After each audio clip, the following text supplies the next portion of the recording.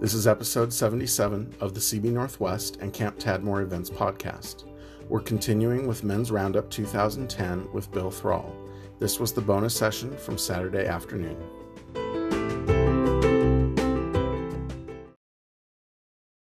Let me tell you why I want to do this. You wouldn't know this, but I have spent hundreds, thousands of hours sitting across a table, a living room, a train station, a bus station, an airport, and have talked to lots and lots of people about life. And some time ago now, I designed and made this little diagram to help me communicate something that I think is so essential for our health. And that's why I wanted to have this extra session. You could call this the sin cycle, you could call it the control cycle, you can call it compulsive behavior cycle. What I want to help us understand today is that there's all kinds of misunderstandings of God's grace. And one of the misunderstandings of God's grace is that grace is soft on sin. And don't believe that for a minute. Grace is not soft on sin. All you have to do is look at a place called Calvary, and you know that grace is not soft on sin. One of the things, men, that I am wanting to make sure we get together this afternoon is that many of us as Christians do not understand a phenomenon that goes like this. I know I sin. I can tell you the sins I do.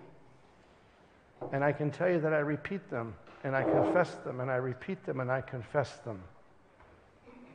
And I want to mention to you guys that one of the reasons that happens is because we're not confessing the right sin. The power of sin is not in our acting out.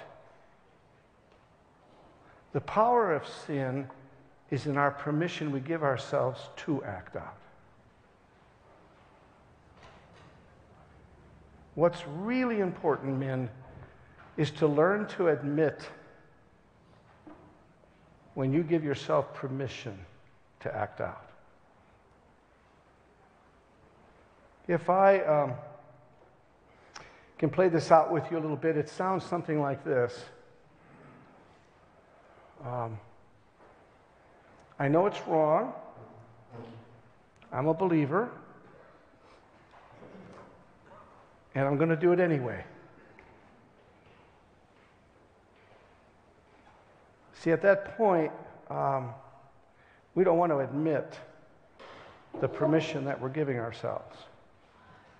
So we lie to ourselves with these magical words. I couldn't help myself. See? Why do you do that? Well, I can't help myself. Well, I want to suggest to you pay a little attention here today, and maybe we'll find you in this cycle. First of all, it starts at the very top with the gap. Now, the gap is nothing more than that time in our experience where we are not acting out. That's what that is. It's a gap. We're not sitting here right now, every one of us sinning in every sin we know how to do. We're not doing that. There's a gap. But something happens, and what I want you to kind of capture with me is this phenomenon. You may not agree with my words, so think it through. We do not experience victory over sin. We experience victory from sin. That's a very important distinction. And as I go through this with you, I'd like you to be able to understand with me that here I am living in the gap, and something begins to build. And you see that one there, that building? What's happening here is in my consciousness, I again am aware of that sin to which I am vulnerable. In my consciousness, I am aware of that sin to which I am vulnerable. And the building is the building in me of that awareness. And if you would write something along the side of those dots, all the way down to acting out, just write this down. Just write down these words, my scheme. My scheme. Just write those words there, my scheme. And you're going to say, oh, this guy, I don't know. Maybe I'm not going to stay in this session. And maybe you should. Let me mention this to you. Every one of those numbers represents what we call a key. Every one of those numbers represents a time in this cycle where you can choose to disclose. If we say it in biblical words, we would say this: every one of those numbers represents a time in your area of sin where you can bring into the light what is true about you.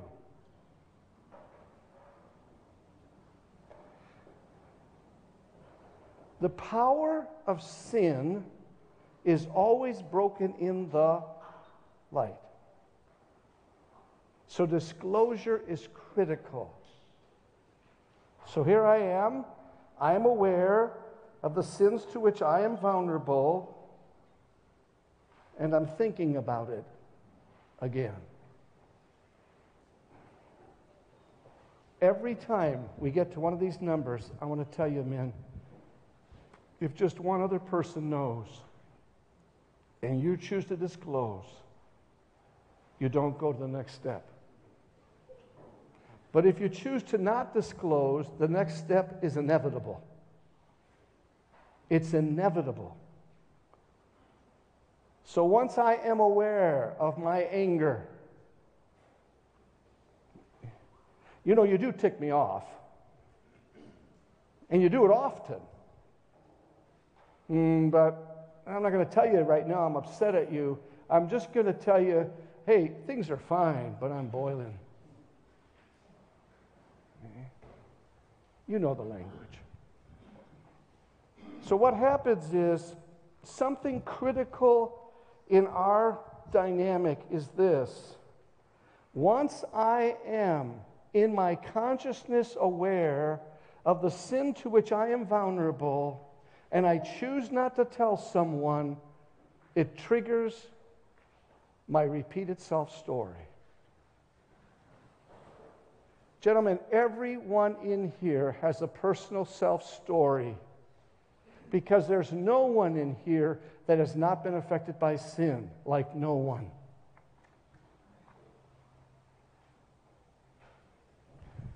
There's a reason we're all screwed up. There really is. Sin's for real, guys. You know it theologically, right? You know this next statement. Do you know the intention of sin in you is to destroy you? How's it doing? Absolutely. Absolutely. It's powerful, man. Never be naive as a Christian of the power of sin that is in our flesh. Like never. So what happens is it triggers my self-story. And my self-story can be one of two extremes. Everybody in the room is one of two extremes, and somewhere obviously in the middle. But many of us in this room, our self-story is this: nobody loves me, everybody hates me, I'm going to eat some worms.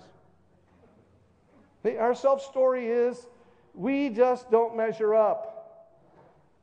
I mean, why would anybody hurt me so much if something wasn't wrong with me? It's the story of the wounded. But there's another self-story that gets triggered by this awareness of the sin. It's the superior self-story. The superior self-story. Do you know, if it wasn't for you, I'd be great. You stand in the way of everything that I could do and am. And I happen to marry one of you. Oh my gosh. I don't know your self stories, but I know you have one. I'll share part of mine. I can be demeaned and never know what triggers it in me. I can't predict it. Because of the wounding, I'm sure, of my childhood and some personally bad choices, when I get demeaned, I go real passive. My mother and dad were yellers. Anybody ever live in a home where your parents are yellers? My mom and dad were yellers. It was horrible. My mother could swear in 2 languages at a very loud voice. I only know a few Polish words, and they're all swear words. Learned them from my mother. They were yellers. I don't yell. I withdraw. You know what I do? I go passive. You know how I get even? I pull from you.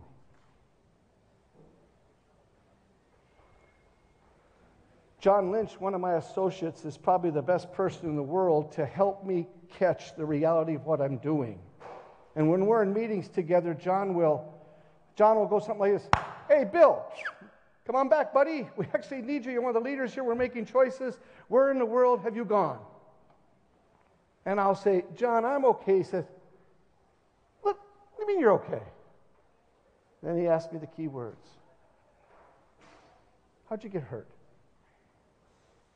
Now, he doesn't know where I got hurt or how I got demeaned, but he can catch in me the passiveness, my withdrawal. Now, I just share with you guys, it's really important, very, very important, that somebody you know, somebody you can trust, and listen to tonight's message on protection and permission, but somebody has to know what's happening when you go into that story that you tell yourself all the time. Because when you tell yourself that story all the time, what happens is you use that story, now listen to these words, you use that story to give you permission to eventually act out. Because if nobody loves me, everybody hates me, I'm going to eat some worms, what difference does it make if I sin?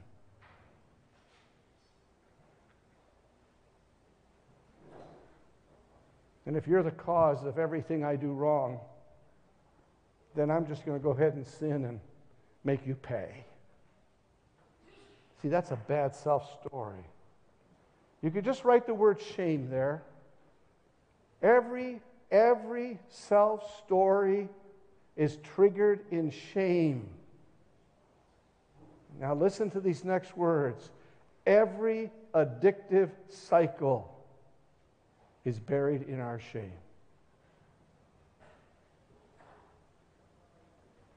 The power of Jesus Christ at the place called Calvary, he did not just die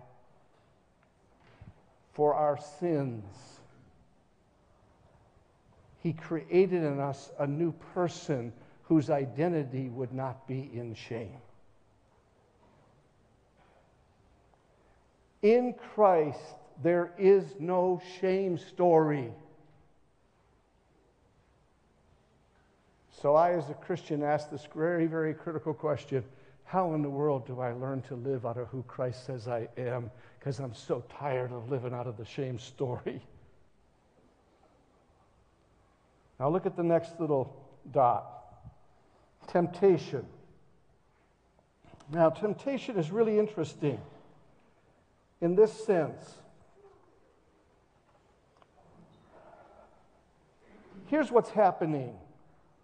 Once I have allowed sin to come into my consciousness and not disclose, it triggers my self-story. And once my self-story ramps up, I look for opportunity to sin.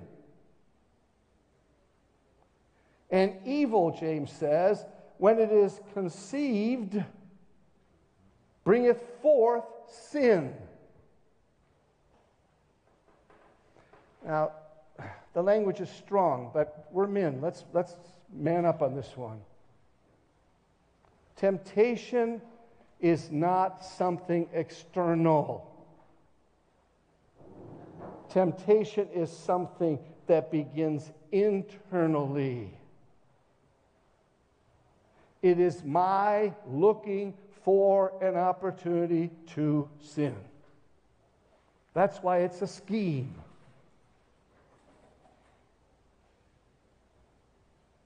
Wow. So if you're way down here at number 6, we haven't gotten there yet, but if you're at number 6 and you have been taught that your sinning needs to be confessed and you keep doing it, but you keep sinning the same sin, it's because you haven't confessed here the desire in your heart to intentionally act out. And you look for opportunity. If you struggle with pornography, you might notice the computer doesn't get turned on by itself. You might notice that. You might notice the pornography doesn't come up when your wife is in the room. You might just notice that. Anybody ever notice that? It just doesn't happen that way. You know, you don't go into the places to sin and you take your best friends and wife with you. Why don't you do that? Why don't you do it? Because, what's that? Because you scheme. Because you scheme. Here's the deal. Own the scheme, men. If you don't own the scheme, you'll never stop the acting out. Like ever. This is the language in the scheme. I know it's wrong, but I'm going to do it anyway.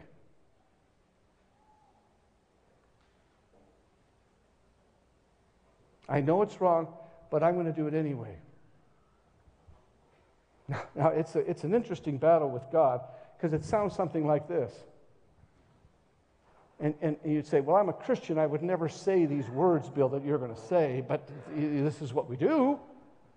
I know it's wrong, and I'm going to do it anyway, God, and you can't stop me. Now, we would never say that, right? I mean, who would talk to God that way? But that's exactly what we're doing. Brothers, can you see if we as men could learn to confess our sin then? In the middle of the scheme, in the middle of the plan, in the middle of the intention too, we would be confessing a very different sin. A very different sin. By the way, we would be confessing the sin that holds the power of the sin that we do.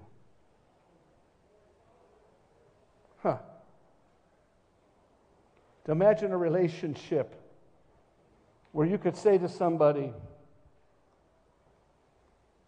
oh, I really need to talk to you, brother, because right now I'm planning to sin. Now, you may disagree again with my words, but accountability groups that are set up to help you stop sinning are not very good at all. Don't go. But accountability groups where you and other men can sit over the phone and talk about the desire you have to, in fact, act out, that's a powerful group. That's a powerful group. Now, I know this is, for some of you, different language, but I want to tell you something. It is much easier to admit that I did it than it is to admit that I'm intending to. Exactly. Hear what I just said? It's much easier to admit that I've done it than it is to admit that I intend to. See, because one of them just is, oh, poor me, I screwed up again. The other is, I'm really a rascal. I really am. I'm really a rascal.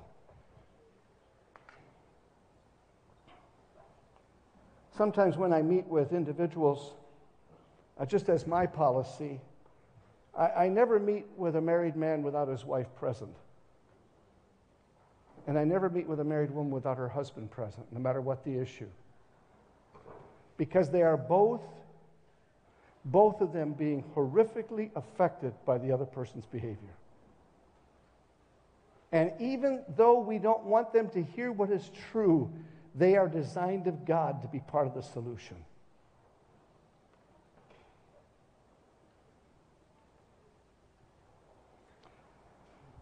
So, by the way, I haven't sinned yet. I still haven't done the act. Look at the next step. I know that I'm tempted because in the middle of my scheme, I catch myself, so I resist doing it. Now, I know some of you are going, the guy's actually reading my mail. He's into my head. Because this is what we do. We resist then the temptation that we have created to sin. Now, some of us in this room could be pretty unhealthy in an area. I'm going to tell you something.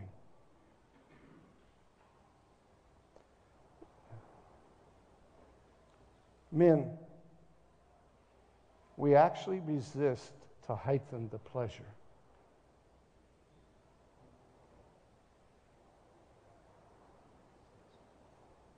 We actually resist to heighten the pleasure. Could we be really honest right now?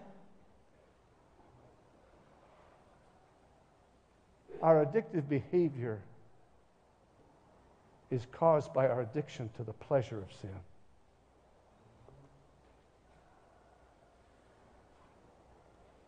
We're addicted to the pleasure.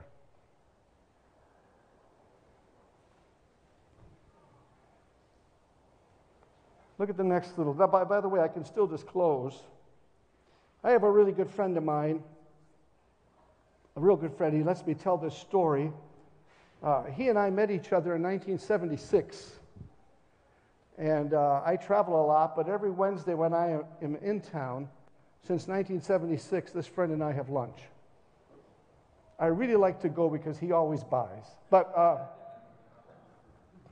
we have lunch. And some years ago now, probably 20 years, 25 years, I don't know when, at one of the lunches, he said to me, Bill, I've never told you this, but I struggle with pornography, and I know you have done that, and I know you've had some help in that area. And he said, I just wanted you to know that, so when I'm tempted, I really want to be able to tell you. And I said, that's great. That's a real gift. I accept that. Soon after that luncheon, he went out of town to Los Angeles. And he went to a hotel, and he called me. Let's say 9 o'clock at night he called me. And he says, I'm doing great. He said, I'm going to go to bed. And I said, did you tell him to turn the adult channels off? Well, I don't need to tonight. No, remember our deal? You just, when you call me, that's what we agreed. Just go ahead and do it. I can't do that, he said. Just do it. Well, I don't intend to act out. I know you don't. I believe you, but do it. Because if you actually did that, you couldn't act out, for instance. So he goes downstairs. This is a God story. So he goes downstairs to the lobby, and he wants to go up to the counter, but unfortunately at that particular moment at the counter, the person behind the counter is a really beautiful young woman. So he calls me back and says, I can't do it. What do you mean you can't? I can't tell that girl to turn off the adult channels. She'll think I'm an idiot. Well, you are. Go tell her. This is the God part of the story. So he goes up to the counter and he says, could you turn off the channels in room number whatever? And she said, sir, are you a Christian? And he says, I am. He said, only Christian men ever tell me to turn those channels off. He started to weep. He started to weep. You'll notice number 5. If you do not disclose with confession your resistance to sin, you will hide, enabling yourself to actually act out. You will hide. Because sin loves what? Sin loves darkness. It thrives in darkness.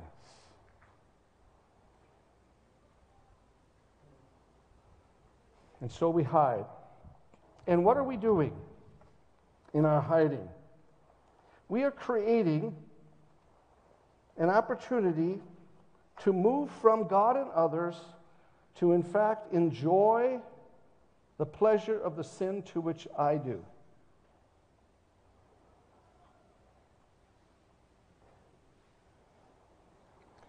I keep repeating it, but brothers, I really want to encourage you with this. Disclosure is critical to resolution. Somebody asked me this morning, and I told them I would mention this. Not everybody. You know, you're not gonna write a bulletin for the church. But let me say this. If you're a person with nobody, it's inevitable that you will continue to act out.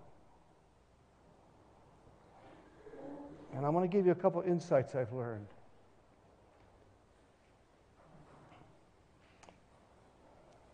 Sometimes we get seduced into pacifying our sin by this. You know, I don't need to tell anybody because God and I are working on it. See, God and I are working on it. And when men tell me that, I'll say to them, well, how long have you and God been working on it? 20 years? You know, let me tell you something about God. He's really good at it. He's really good at it. And if you and God were working on it and it's more than 6 weeks, let me tell you something. He ain't working on it. Because he's better than that. And you know why he ain't working on it? Because you're not giving any permission for him to work on it. Listen carefully, men, because you don't intend to stop. You don't intend to stop. It's the reason you don't disclose. It's not that you're not in pain, and it's not that you're not in grieving, and it's not that you're not full of sorrow. It's that you don't intend to stop, or you would tell. And we go, no, there's just nobody to tell. Liar, liar, pants on fire.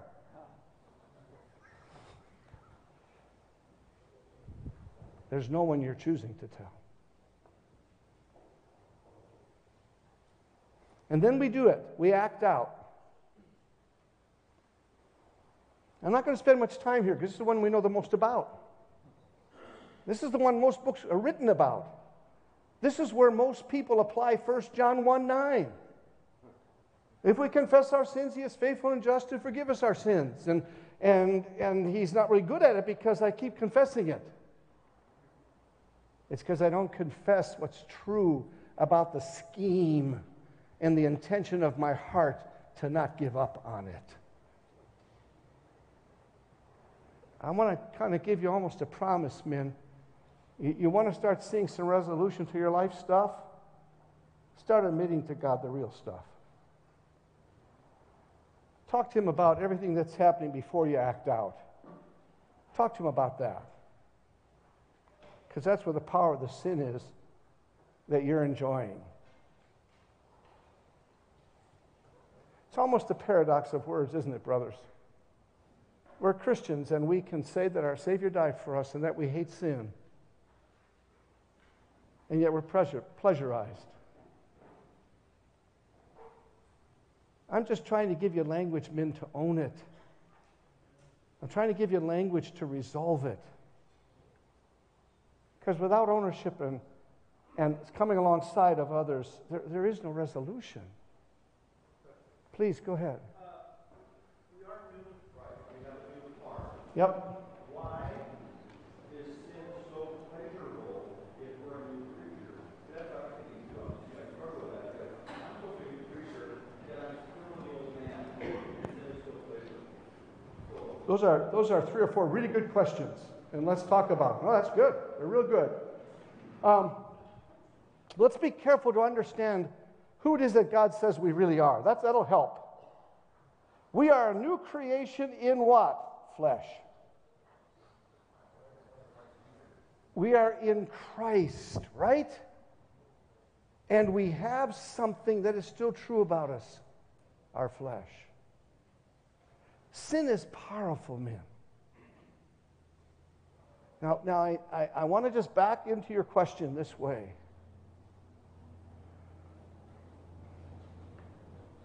As a Christian man, I have to start trusting what God says is true about me in Christ. Now, my language may be different than yours, but let me share this with you.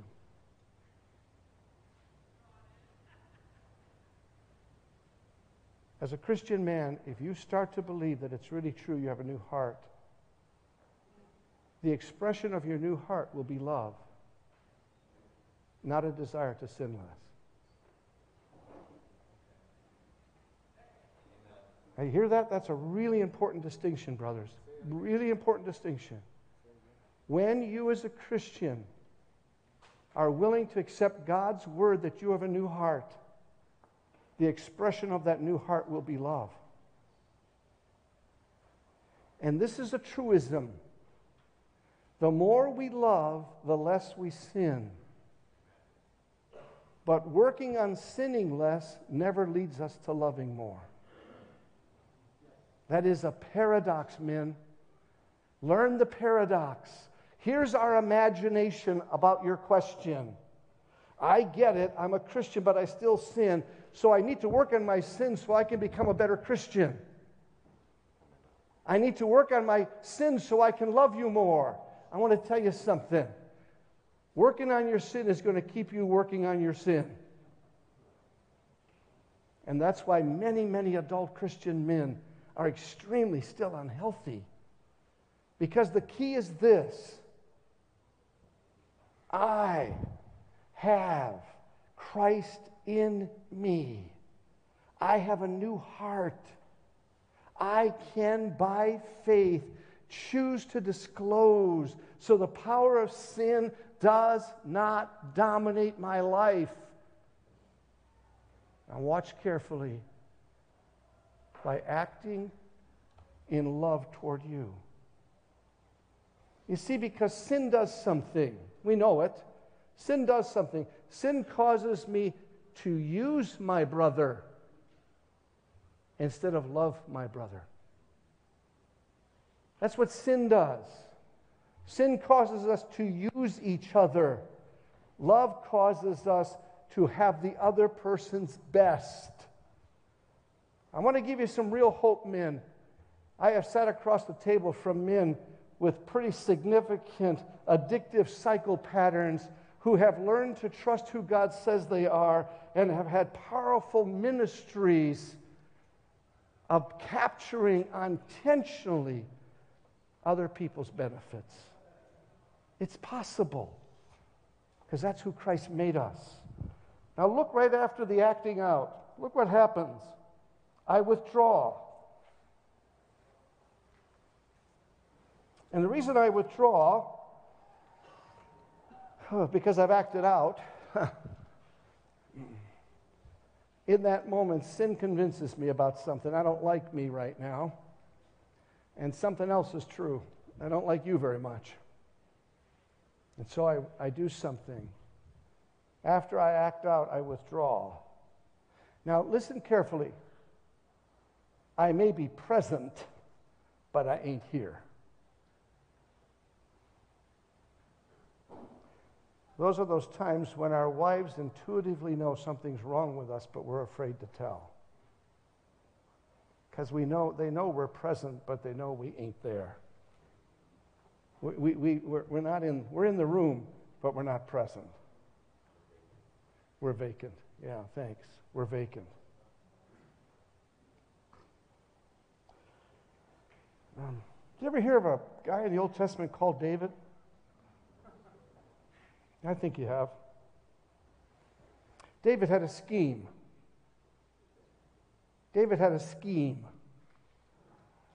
David didn't just one day happen to have sex with Bathsheba. David had a scheme. David had several wives and over 400 concubines. It's hard to imagine that's not enough. It's just hard to imagine.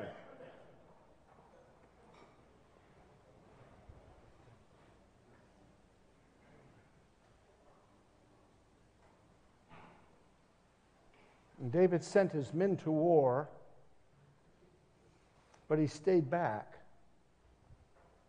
Because in David's scheme, they didn't have motion pictures or cameras, and they didn't have internet, but he knew something about his culture. David's house was the tallest house in the town. And every afternoon, the women of the town took their baths on their roofs. And David watched them take their baths. He had a scheme. And he used Bathsheba. You know the story.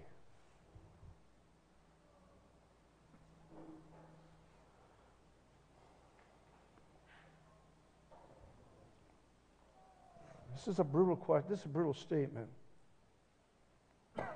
When we give ourselves permission to act out, we give ourselves permission to use others. To use others. When we give ourselves permission to act out, we give ourselves permission to use others.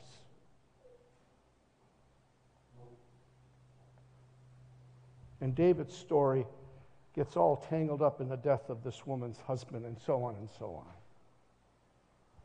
So I withdraw, and then I move into this justification. And this is my attempt to self-protect because I know I've done something wrong. And the superior person's justification always sounds like this.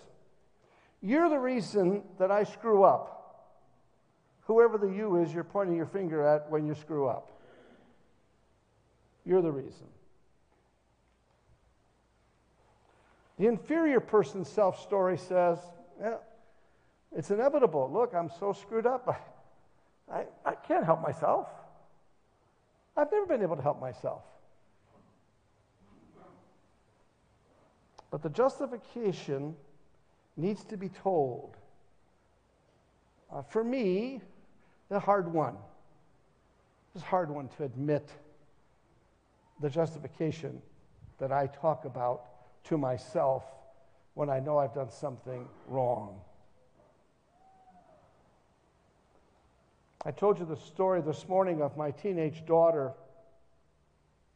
and how much I was hurting her. And I'm pretty unhealthy at this point, and so I'll tell you my unhealthy story. I don't know why she's so upset. I didn't do much to her compared to what my parents did to me. Anybody ever heard that? Anybody ever think that thought? Yeah, what was I doing? I was justifying, listen carefully, she never saw me like my parents. She only knew me as Dad.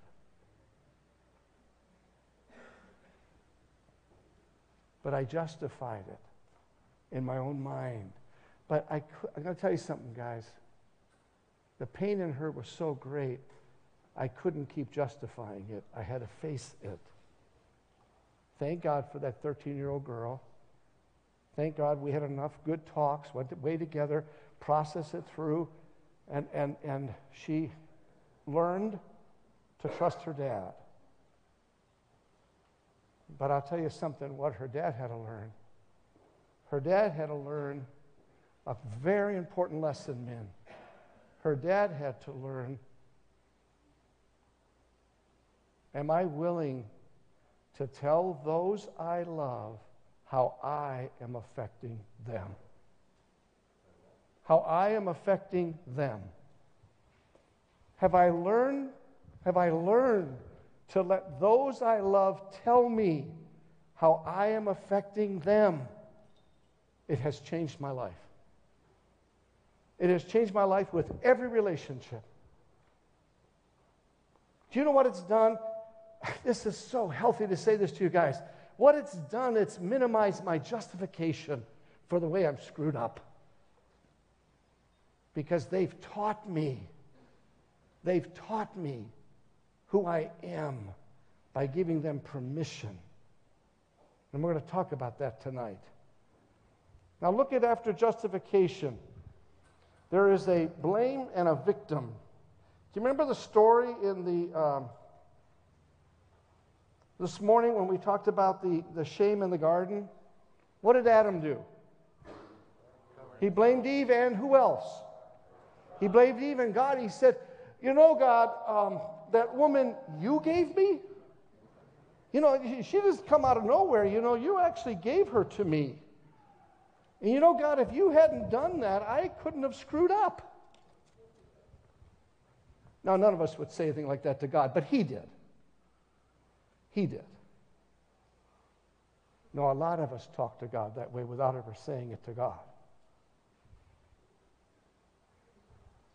You know, if God hadn't let that happen to me, you know, I'd be fine. If God had given me that opportunity, I wouldn't have done what I did. You see, the if God clause is a bad clause, men. It'll keep you in the bondage of sin. God is not the bad guy, like never. So we find a victim, someone to blame. And sometimes that person is me. And I blame me. And when I do, it triggers my shame, which is the next one. But before we get there, sometimes we'll go on a radio program to talk about one of our books or talk about our ministry. And I was on the radio in Chicago, and a woman, because I was talking about some of this subject out of one of our books, and a woman called in. She said it was Karen, who was anonymous, and the screen had Karen Smith, 1741, whatever street in Indianapolis. Yeah, pretty anonymous. Are you the Karen that lives on? But she didn't know that. She was just using her phone.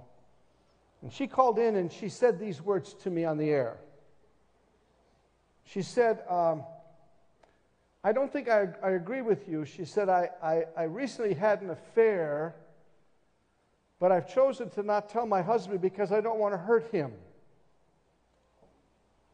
I don't know what your answer would be, but this was my answer. You've already hurt him. He just doesn't know it. He just doesn't know it yet. You need to tell him. And the screen just lit up. I mean, if it held 25 names, it was full. And Wayne, my host, looks over at me and he says, Bill, we won't be talking about your book anymore. You see that screen? That's why we're on the air. Just keep talking. And so the woman keeps talking and she says this to me. She says, oh man, I don't know if I could do that, but she says, you know, I've made a promise that I'll never do it again. I don't know what your answer would be, but this was my answer. Ma'am, Karen, it's easier the second time. It's easier the second time. You are programmed to do it again if you don't disclose you've done it once. And so what happens, men, is our blame leads us to number 10, which is a deep awareness all over again of our shame.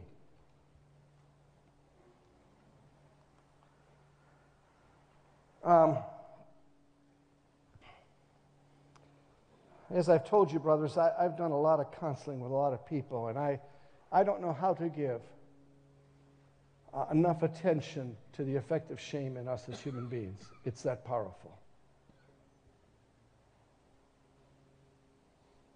And when I continue to go through this cycle without disclosure, you can draw a line. Just draw a line from number 10 to number 2. Just draw a line across your paper.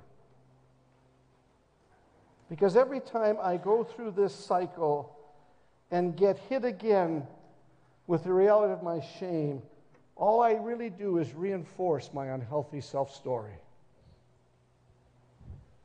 That's what I do. I reinforce my unhealthy self-story. And as I have this afternoon's short session with you, what I want to do is I want to say to us, in order for us to have safe environments, they have to be places where we trust each other enough to let the other person tell us how we are affecting them. If you want to have a healthy marriage, if you want to increase the health of your relationship with your wife and children, and you go home this weekend and you say to your dear wife, honey, I don't know how to do this. It may be a little clumsy, but I tell you what, I'd like to start giving you permission to tell me how I'm affecting you so you can protect me. That's tonight's lesson. Now you'll notice the last point on this cycle is we get into what is known as a loss of hope. We as human beings, we have phenomenal emotional elasticity. It is amazing how we can bounce back and bounce back and bounce back until we lose hope. And when we lose hope, we lose our emotional elasticity.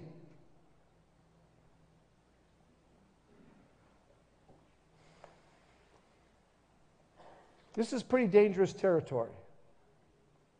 Because when individuals lose their hope, they lose their sense of caring. And that hopelessness, that sense of caring, is what causes their addiction to get out of control.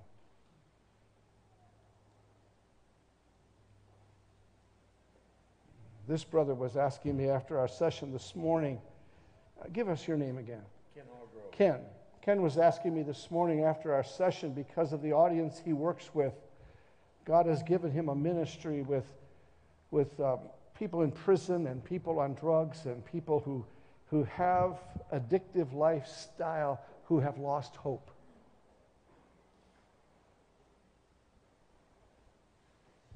Now here's something that we all need to be aware of.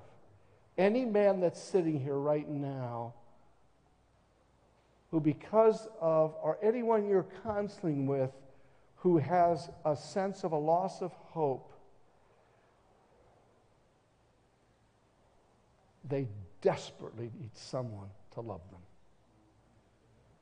They desperately need someone to love them. Yeah, I really do care about the fact they're screwed up. I really do. And I really care about the fact they're on drugs or whatever they're on. But I'll tell you what, if you really want to help them, don't instruct them how to be less addictive. If you really want to help them, love them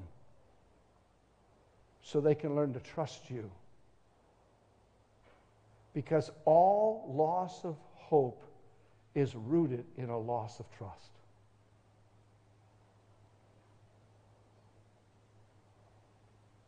All loss of hope is rooted in a loss of trust. So as our brother moves into his ministry starting tomorrow when he gets home, and we move into our ministries, into our families,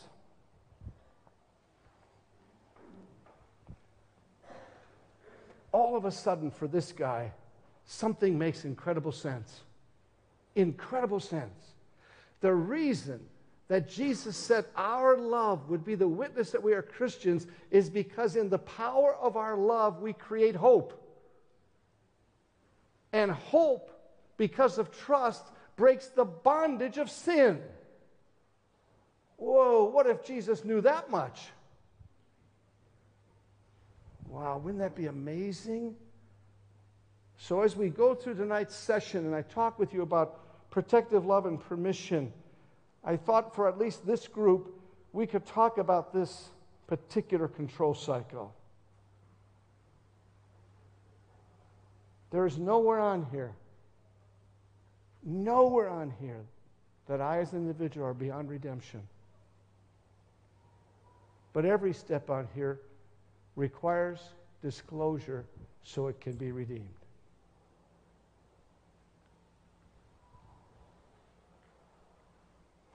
Okay, we have just a few minutes. I'd be open to questions or responses. Wanted to get through it, but we'll be here another 10 minutes or so.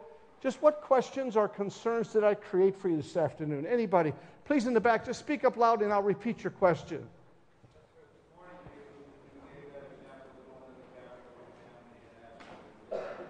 Yes. Yes. His question is, when my children were younger, I took them to this, my wife, I took them to this cabin. Would that apply to adult children? And the answer is absolutely yes. In fact, if you would, start the process by doing the affirmation tool with your children. Do it with your adult children. It is amazing. I will say this to you. It is amazing how much is pent up in your children that they just wish you'd let them tell you. It is amazing what's pent up in them. And so it would be so important. A couple of years ago, on Father's Day, my wife likes to do little things like she did on this day. She knew where everybody sits at the Father's Day table, and under everybody's plate, she had Scotch taped a question just for that person. And so everybody around the table got to do their question. I don't have a long memory. I only remember one of them, but it was the most powerful for me that day. And the question was this. It was of our adult son in his 40s. Bill, describe your best friend to us. And we thought he was going to say David. David North and Bill have been friends since the 4th grade. David never got married and actually bought the house behind my son's house so he could get close to Bill and his family. But he didn't say David. And the minute he said these words, everybody at the table cried. He said, you know, my best friend has been my sister Wendy my whole life. And man, we just all started crying. And he affirmed his sister, who's also in her 40s. And why? And then my wife, at that lunch, Father's Day dinner, my wife remembered something. Bill's wife and Bill met on a missions trip in France. And he came home to tell us that he had found Charlotte. And Grace remembered she'd said to him, well, Bill, describe Charlotte to us. And he said, she's like my sister Wendy. That's powerful stuff for adults. Practice it. Your kids really want to tell you. You need to decide to let them. Somebody else, a question. Yes, sir, right here. Just a thought, an observation. To be able to look at the Lord Jesus Christ full in the face with the reality of what he really thinks of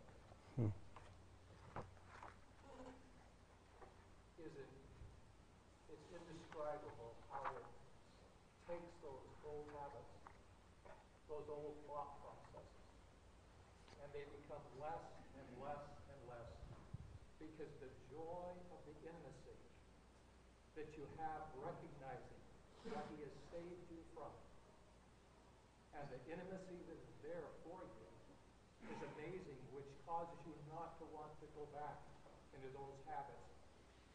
Because the joy is so much more fulfilling than the old habits that there's literally no comparison. Thank you. What he's saying is a very important point. Very important. My summation is this: men, don't be afraid to have a face-to-face with Jesus. He really loves you. Men, Jesus really loves you. I mean, like really loves you.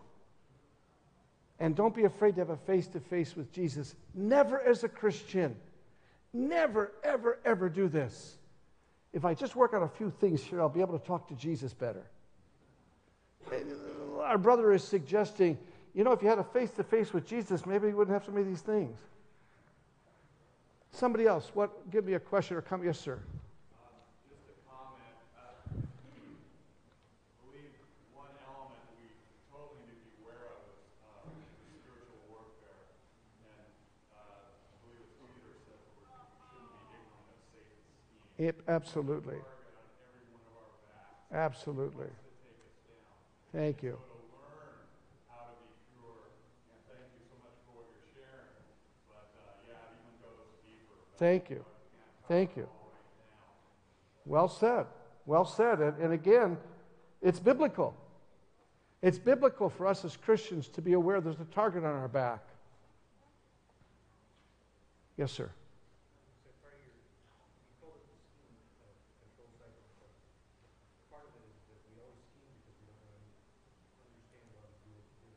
Yeah. Yeah.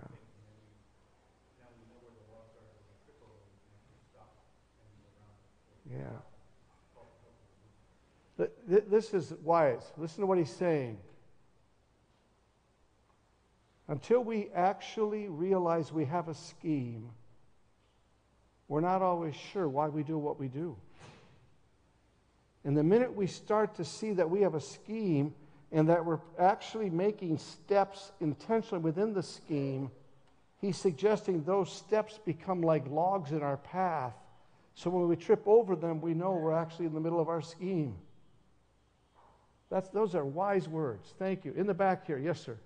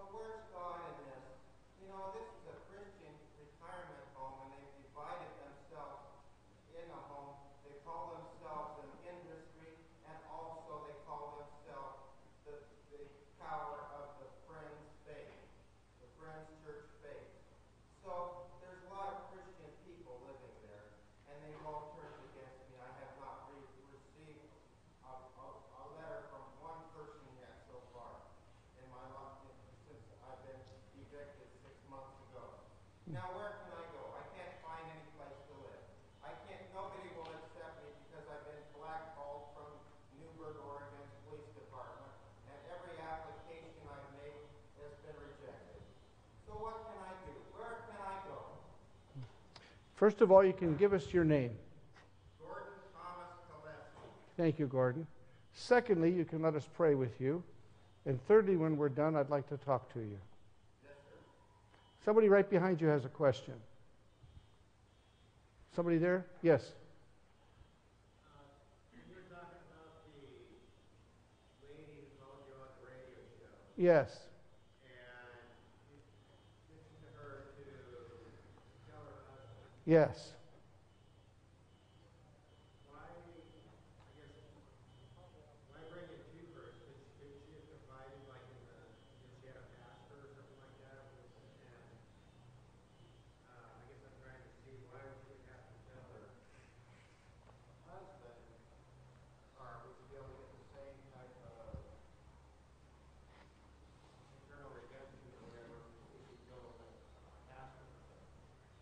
That's a good question. What he's saying is, why does he have to know? Can't she just go to like a pastor and confess what she's done and be done with it? Well, she could, except her husband has been unbelievably affected by her behavior. He just doesn't know it. He just doesn't know it. I'm wondering, Go ahead. what you say. If, and I'll reverse it, if a man is unfaithful to his wife, he sets her up for special satanic attacks. She hurts, she cries, she doesn't have a clue, but she knows she is hurting. And it would be the same way on the reverse side. So the reason why you would tell the husband or the wife is because you are causing them. There's a division, there's a divide that can't be helped when you do that, that causes great pain to the mate. And unless that is taken care of, they will continue to be in that pain. Yeah. Amen. And that's why you've got to say something. Yeah. Here's maybe a cautious step. It may be wise for her to take somebody with her. They may have to get some counseling to go through it. But I want to say to you, men, gosh, are we schemers? Do you know what we do? If I didn't get caught, it must not be so bad. Now, I'll tell you what else we do, and this will be part of my answer to your brother up there. Sin does something to us, guys.